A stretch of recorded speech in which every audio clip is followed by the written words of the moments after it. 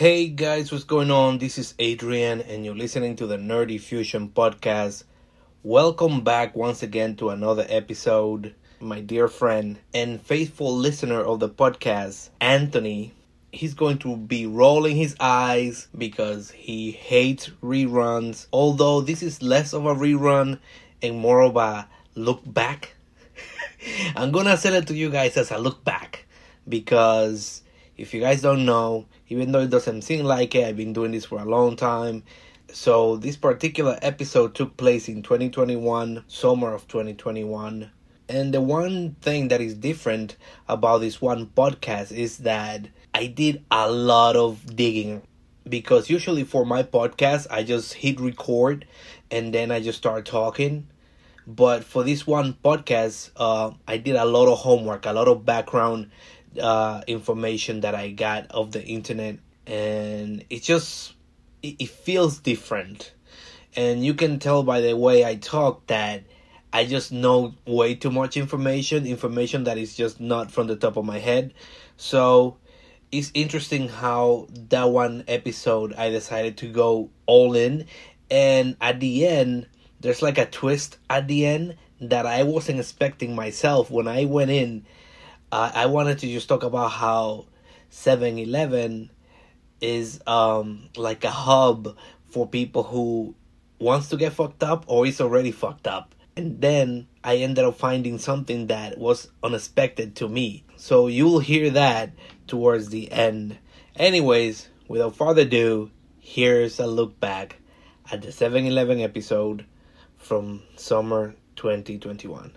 You know, one thing people don't talk about enough is how thirsty you get when you consume edibles. I naturally have a high tolerance for THC, so I have to go in, otherwise I won't feel anything. I usually have to go 100 milligrams or above for me to feel anything, depending on the product. It could also be the case that a smaller amount of THC can get the job done, and I'm just not able to tell that I'm having a reaction. But that's not the point. I want to alter my state of mind, and to do so, I need a big dose of THC. 100 milligrams, it's more like the borderline for a trip. So a few days ago, I went for the 300, and I was faded. And the trip hits different when you have tinnitus, which is just a medical term for ringing in the ears. I tell you, I haven't been nice to my ears with all those years of loud music, clubbing, and what have you. But anyways, I felt like I had bells inside my head. But the bells were hurting me, just like Venom from Spider-Man. I was also in bed, but I felt like I was falling off. And that's when I remember thinking, perhaps I overdid it with the edibles. 300 milligrams seems like it's too much now. I gotta dial it back a notch. But I managed to fall asleep and then woke up with the mother of all thirst. So I get up to go to 7-Eleven, and on my way there, I ended up passing the location where a new 7-Eleven was being built. The weird thing is that they were constructing the 7-Eleven 3 blocks from the one 7-Eleven that I was going to. In my head, I was thinking, is there a need for these many 7-Elevens in a neighborhood? But I kept moving, got my drink, I went home, and then a few weeks later, I went past the same street again, and there was a fully functional 7-Eleven. I was like, damn, these people don't play around. Then I remember thinking, who owns 7-Eleven? They must have so much money that they can go from the skeleton of a building to a fully functional store in a matter of weeks. I need to find out who owns it. So I went down a rabbit hole trying to find out who owns 7-Eleven. And the answer will surprise you.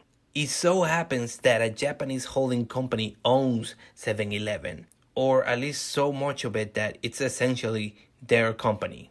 70% more or less.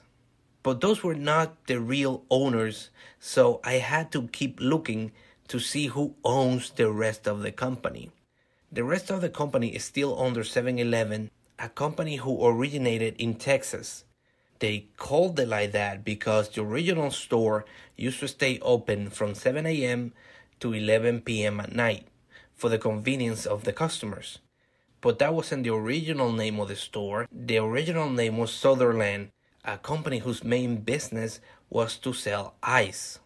Now, he wasn't alone on this, but Joe Thompson was the main character in the development of what is known today as 7-Eleven.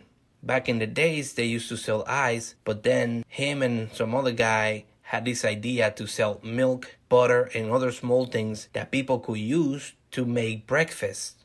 Eventually, their side business got so popular that it became their main source of income. Then they learned about franchising and they started expanding. In the middle of all that, Joe Thompson dies, but he leaves his two sons in charge, John and Jerry.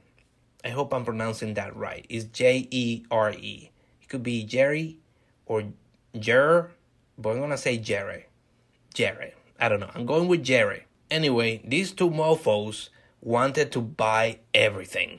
They went on a shopping spree and they got Oak Dairy Farms. Then they got Citgo, which is a petroleum company, because they wanted to get their hands on everything. The dairy market. They wanted to sell gas. They went nuts buying things, and that's why they ended up losing too much money and later filing for bankruptcy. They ended up recovering mainly thanks to that Japanese holding company who bought most of the company and got them out of debt. And even though the Thompson brothers are no longer heading the company, they still form part of the board of directors. Jared Thompson actually has two kids, Michael and Jared Jr., who, funny enough, are chairs of Nexus Recovery Center, a non-profit that helps people battling drug addiction. And I brought it back around to the reason I went to the 7-Eleven in the first place. Drugs. I bet you were not expecting I was going to bring this one around. But I did. I brought it back around. They initially started opening from 7 a.m. to 11 p.m., but ever since they started staying open for 24 hours, and with like 10 locations per town, they became a hub for people who are fucked up or want to get fucked up. Then we send them to Nexus for recovery. It's all connected. Isn't that crazy, guys? But that's where I'm going to leave it. I don't know. You guys decide. And on that surprising note is where I'm going to end the episode. Thank you for listening, and I'll see you on the next one.